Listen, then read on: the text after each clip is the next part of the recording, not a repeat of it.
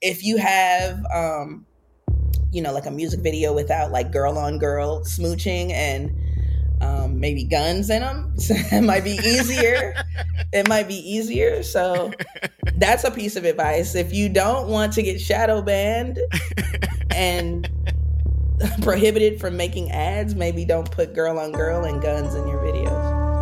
My next video is just 6 minutes of girl on girl with guns. Take it to OnlyFans, man. Take it to OnlyFans, you'll blow. Yo, it's the Almanac of Rap Show. I got opinions and they all factual.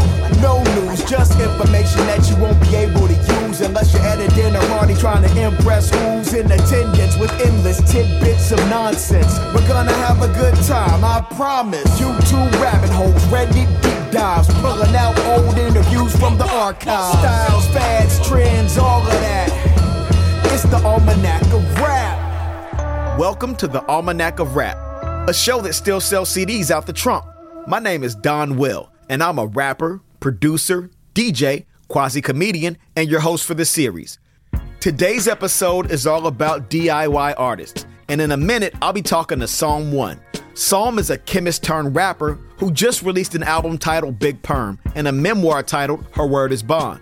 She's also a founding member of the Shift Cooperative, a Minneapolis-based mutual aid fund providing relief and support to disadvantaged and underserved communities.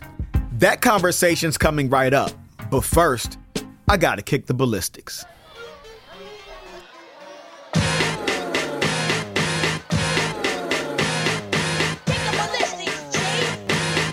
We all know what industry rule number 4080 is by now, right? Well, if you don't know, it's this. Industry rule number 4080. Record company people are shady. Thanks, Q-Tip. But what about industry rule number 4081? It's a silly question that doesn't even really need an answer, which means that I absolutely had to ask Jean Grae, Phonte, Rob Cave, Paul Barman, and Psalm One what they thought it was. And here's what they had to say. Record industry rule number 4081. Record companies are shady, yeah, but you're the record company. And record company people are shady. And so are the people signed to the record label. Don't let the studio write a check that your live performance can't cash. Chase money and not yummy lady bun. That's a good one. Shadier. Every label that I'm on, my work was still the same. You know what I'm saying? Whether it was indie, major, big indie, little indie, small indie, my work was still the same. So do it yourself. Shadier. If I'm gonna do all the work, I want all my goddamn money. Record industry rule 4081. Subtweeting is dumb and get out while you're young. I knew you would come with bars. You came with real bars. Thanks, guys. The thing that everybody in that clip has in common is that they're all DIY artists. They bear the full weight of their careers even when they have help from a label. And in some cases, they are the label. I'm a DIY artist myself, and that ethos is at the heart of this show. I research, write, record, and edit each episode. Shout out to Dana Watts on the mix engineering and sound design. I write the show descriptions, edit the artwork, and cut things up into content to be posted across multiple platforms. Shout out to Alan Cole on the illustration and logo design. I update my personal website that serves as a hub for the series and send a newsletter out as well. I also make mistakes. Last week, I sent a double newsletter. The week before that, I didn't properly tag the video clips. And before that, I didn't even have a system at all. That's DIY in a nutshell. And a lot of times it feels like building the cars you drive. This is something that I'm very familiar with thanks to my career as a recording artist. Tanya Morgan in this. This podcast isn't really about inside baseball, so I'll spare you the gory details, but just know that for artists like us, if something goes right or wrong, all roads lead back to us. And half of the time, the things that go right are supposed to go unnoticed and make things feel seamless. So it's light on the thanks and praise and heavy on the complaints from the peanut gallery. Companies have whole ass departments devoted to doing all the things that I just described. But there are several artists who understand that building your own industry is key to survival. Like Alchemist, who recently appeared on Noah Callahan Bever's show Idea Generation to discuss this exact topic. Fuck the music industry. And just be honest, like, it's a headache. It's a fucking disgusting industry. And I don't feel like I'm in it anymore. So when I make beats and I produce on someone's album, yeah, I'm in the industry. There's no way around it, okay? Gotta get the lawyers, do the things, everything. But for the most part, I'm running a microbrewery now, you know? I'm banging shit out, doing shit at my rate, tapped into a fan base that I'm directly connected through the places that I sell it, and just totally in touch with the people, and it's a perfectly working ecosystem. So in that aspect, it's like I bailed out of the industry, and it feels great. Which brings us to the subject of industry plans. Hey, what's an industry plan? Basically an artist that moves like a DIY/indie act that's secretly backed by a major. This can end up happening for several reasons, and like any other slang that's bubbled up and become mainstream vernacular, the definition has gotten a bit too broad for what the phrase is trying to capture. But make no mistake, industry plants are a real thing. The views and opinions expressed by Don Will are his own. The research he did was limited to whatever YouTube videos he could find to help make his point. No one but you can be held liable for choosing to accept anything he says as a fact. I am John Hodgman, and I don't How the hell did Hodgman get here? Who let John in? Hi, Don. Hey, John. Nice show you've got. Thank you. I appreciate it. Shame if something were to happen to it. Anyway, as I was saying, the concept in itself probably needs its own full series to be explained properly, so that basic definition will have to suffice for now. But it should come as no surprise that industry plants are very upsetting to members of the creative middle class. You can't just put on the costume of a starving artist and take it off when you want. That's appropriation.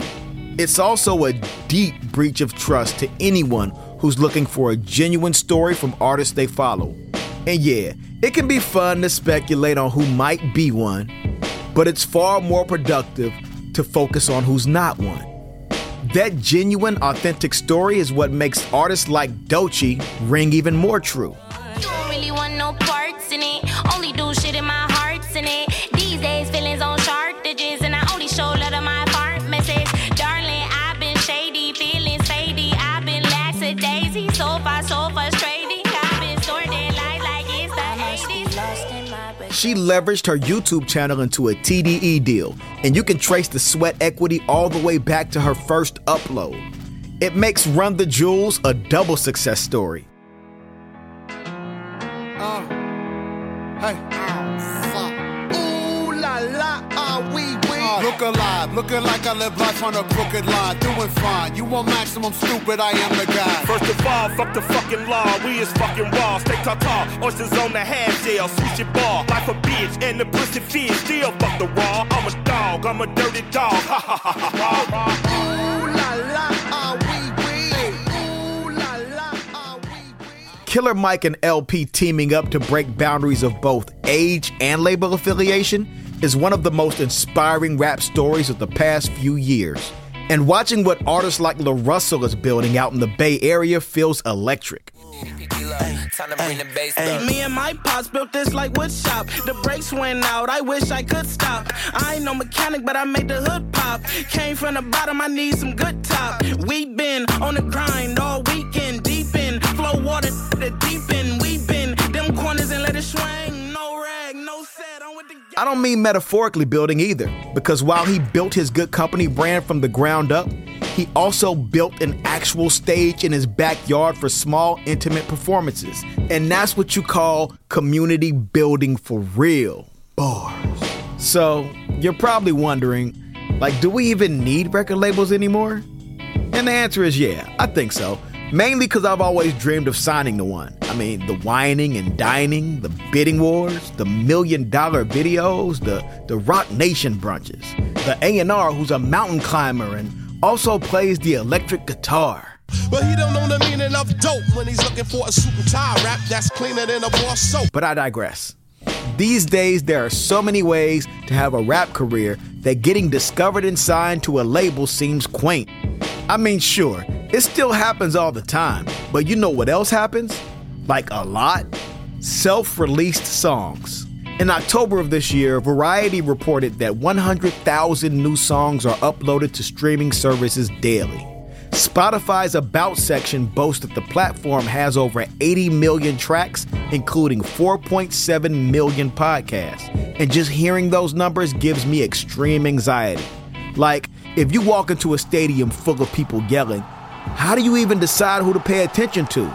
What if you've got something to say and no budget to rent out the Jumbotron or perform at halftime? Record labels are essentially creative partners who, among other things, help you identify or expand your audience. But these days, a lot of them operate like venture capitalists. They invest in artists that they see profitability in or flat out buy them out. Y'all see what Elon doing to Twitter. All money is not good money. At the end of the day, it's safe to say that every artist wants help, aka funding. But there is almost always a compromise to be made when you play in the majors. So what does a career as a self-funded working musician even look like? How do we fit into an industry that's not one size fits all? Spoiler alert, we don't. We just make our own micro industries. We stay adaptable, and we focus on deep relationships with our fan bases. My conversation with Psalm One explores these concepts and more, because for artists like us, you're not only ahead of the curve, but you're setting the curve. We also talk about industry plants, making content, and when book readings go wrong. Let's get into it right now.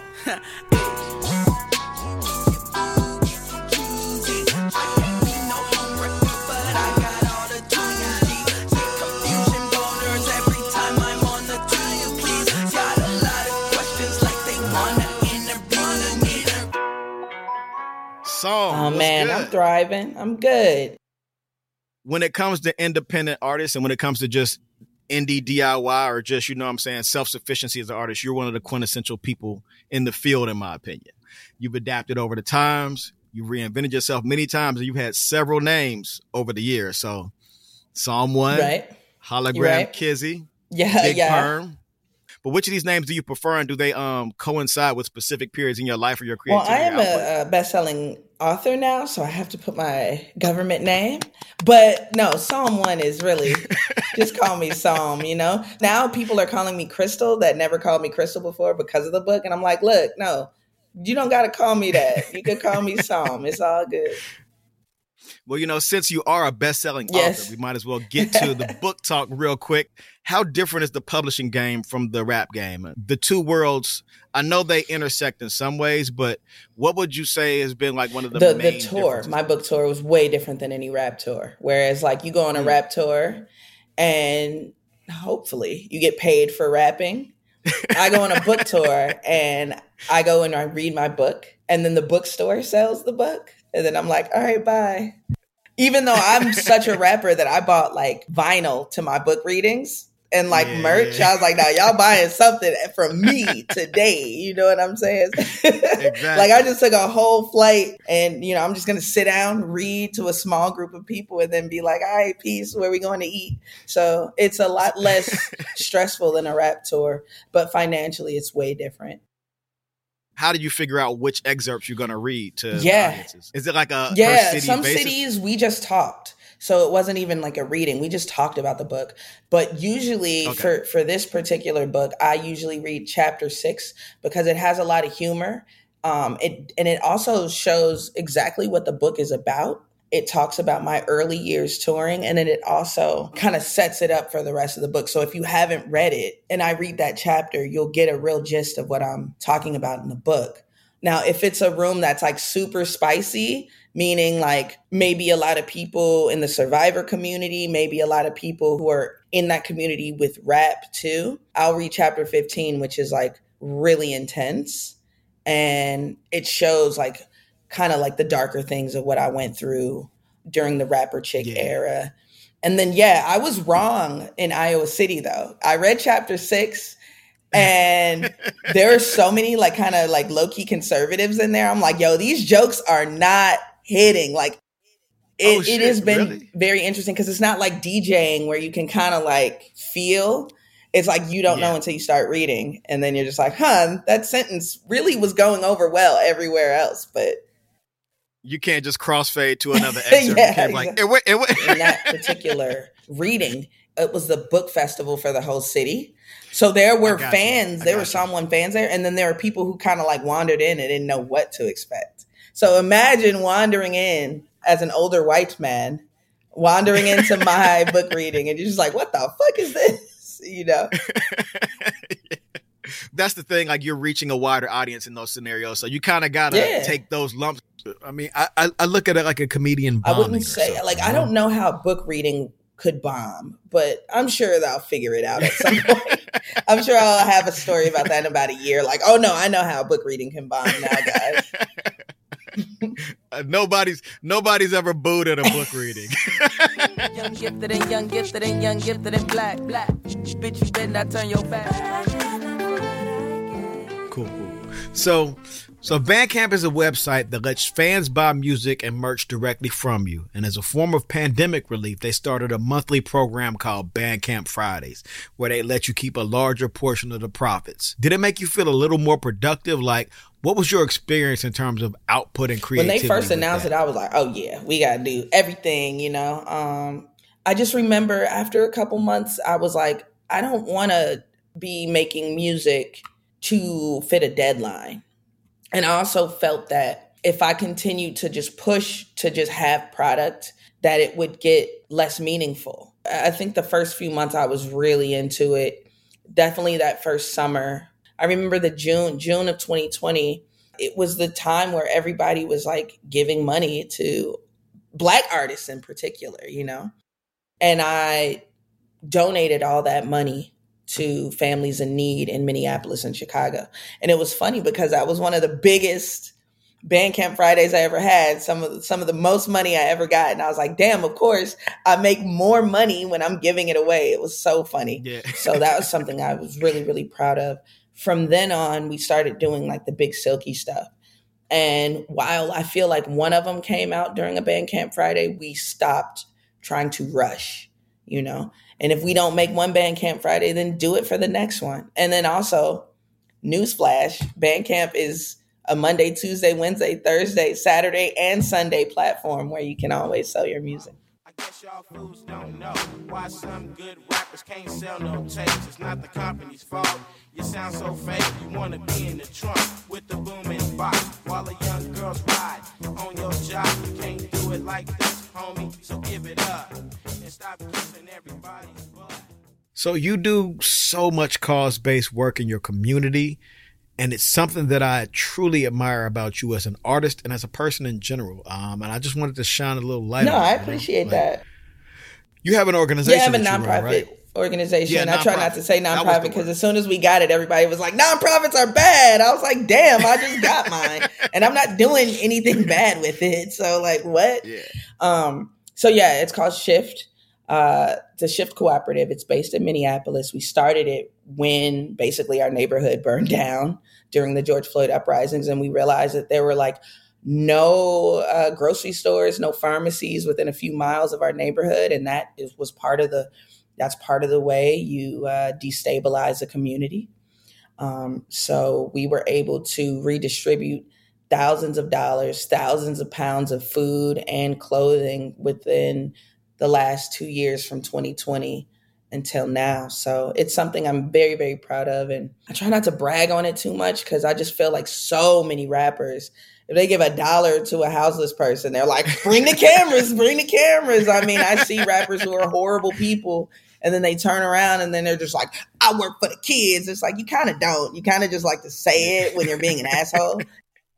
I don't even consider this as bragging. I consider this as like just spreading the word about people doing I appreciate that because we've gotten so many big donations and I'm like, this is more money than I've ever seen in my life, in my possession. And then we give it away. And I just feel like that's part of the reason that I continue to be blessed, you know? I'm so fucking tired of the way they want to do us. I ain't letting nothing slide. Fuck with evolution.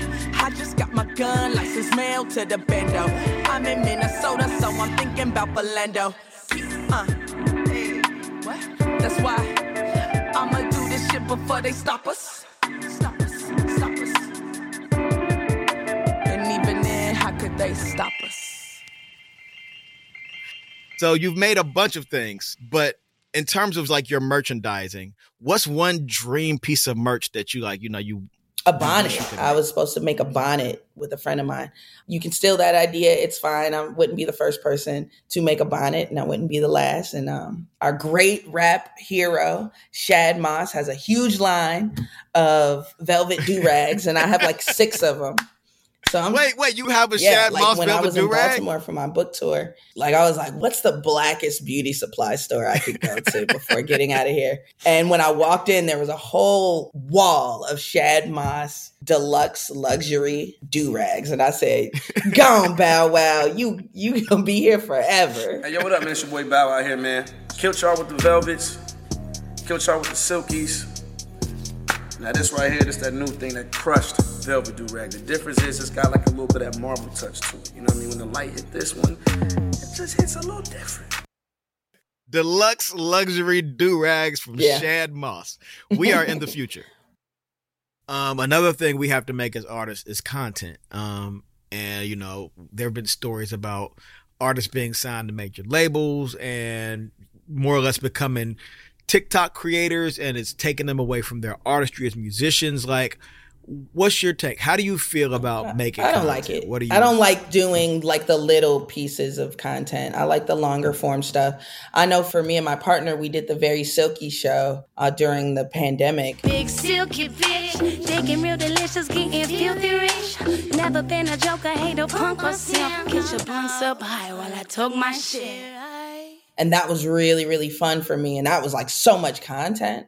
So I do like the idea of something that has like a longer purpose. But like waking up and it's like, damn, I got to do something for TikTok. I don't enjoy that at all. So a big part of being an independent artist is funding. We always need it. We live in a time of sponsorships and paid partnerships. And, you know, it got me thinking, like, does selling out even exist anymore as it used to? Like, what's the updated version of selling out is the last episode of that podcast where they have a lot of alcohol. I think that's a good example. I think a good example is, you know, a rapper who loses his audience to shenanigans and then just goes to the like polar opposite audience and starts spewing dangerous rhetoric. I think that's a good example of selling out. Stop being Uncle Tom, you little sellout. House nigga scum. Give something back to the place where you made it from before you end up broke. Fuck around and get your ghetto pass revoked. I ain't saying no names. You know who you are, you little punk. Be true to the game. But as far as like, you know, the back of the day, like our era, like the golden era, or even the blog era, it's like selling out. What is that? You know what I mean? Like, I feel like if you sell out your community, you know, like, sure. So remember, like at the tail end of the blog era, there was this thing where whenever an artist would pop up with funding or come on the radar out of nowhere, they were considered the industry plant. Like, what happened to all the industry plants? Where did the industry plants go? I believe industry plants absolutely still exist. Absolutely. Be like one song, and the next thing you know, they're on a, you know, you look at their Instagram, you're like, why do all these people not only know who you are, but like know all the words? And like, I mean, they're getting completely spoon fed. I mean, I know of even some of my former rap heroes doing things like buying fans to come to the show, like paying people to come to the show to make it look more lit, paying like, you know, people to go crazy in the show so everyone else is like, oh shit, like this person is amazing, you know what I mean? And it still works to this day because they want us to all feel like there's an organic way for us to blow up still. They want artists and kids who don't know better to feel like all I got to do is just make this content, make this music or whatever, and put it on TikTok or put it on here or there, and then I will blow. Well, that still happens, but it does not happen the way we see it now without a major label stepping in. It's very, very rare that someone who blows up organically did not have a little bit of like hidden pushes from bigger entities, you know?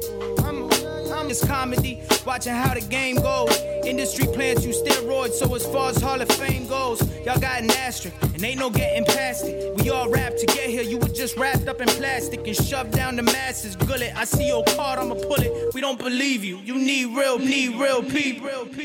Psalm, thank you so much for sitting down with me. I really enjoyed talking to you. Of course, thank you so much. What a delightful conversation. But there are a lot of topics that we didn't get to touch on, so I strongly urge you to visit Psalm1lovesyou.com to learn more about the expansive universe of Psalm 1's albums, books, NFT projects, and community work. I'll also do my best to have the links up in the show notes over at donwill.me/The Almanac of Rap. The Almanac of Rap is written and produced by me, Don Will. I also did the theme music, and there's some additional music in this episode by Von P. The show is executive produced by Saida Blunt and Aisha Palmer, with mix engineering and sound design by Dana Wachs. The artwork was designed by Alan Cole. I'd also like to give a big shout out to the whole team over at Sonos Radio for their support. And special thanks go out to Gene Gray, Vontae, Rob K, Paul Barman, John Hodgman, and our guest Psalm 1. Head over to mixcloud.com/Sonos to hear all the archive shows, and be sure to check out the Sonos Radio IG account for other Sonos programming. Also, don't forget to check out the Almanac of Rap's IG page for bonus clips and interactive conversations around each topic. That's all for now, but before we go, here's Paul Barman with a few more industry rules. 1, 2, 1, 2. Industry rule number 4082. Not everyone can make art and a baby too. Industry rule number 4083. The industry problem, real problem, may be me. Thanks, Paul, and I'll see you guys next time on the Almanac of Rap.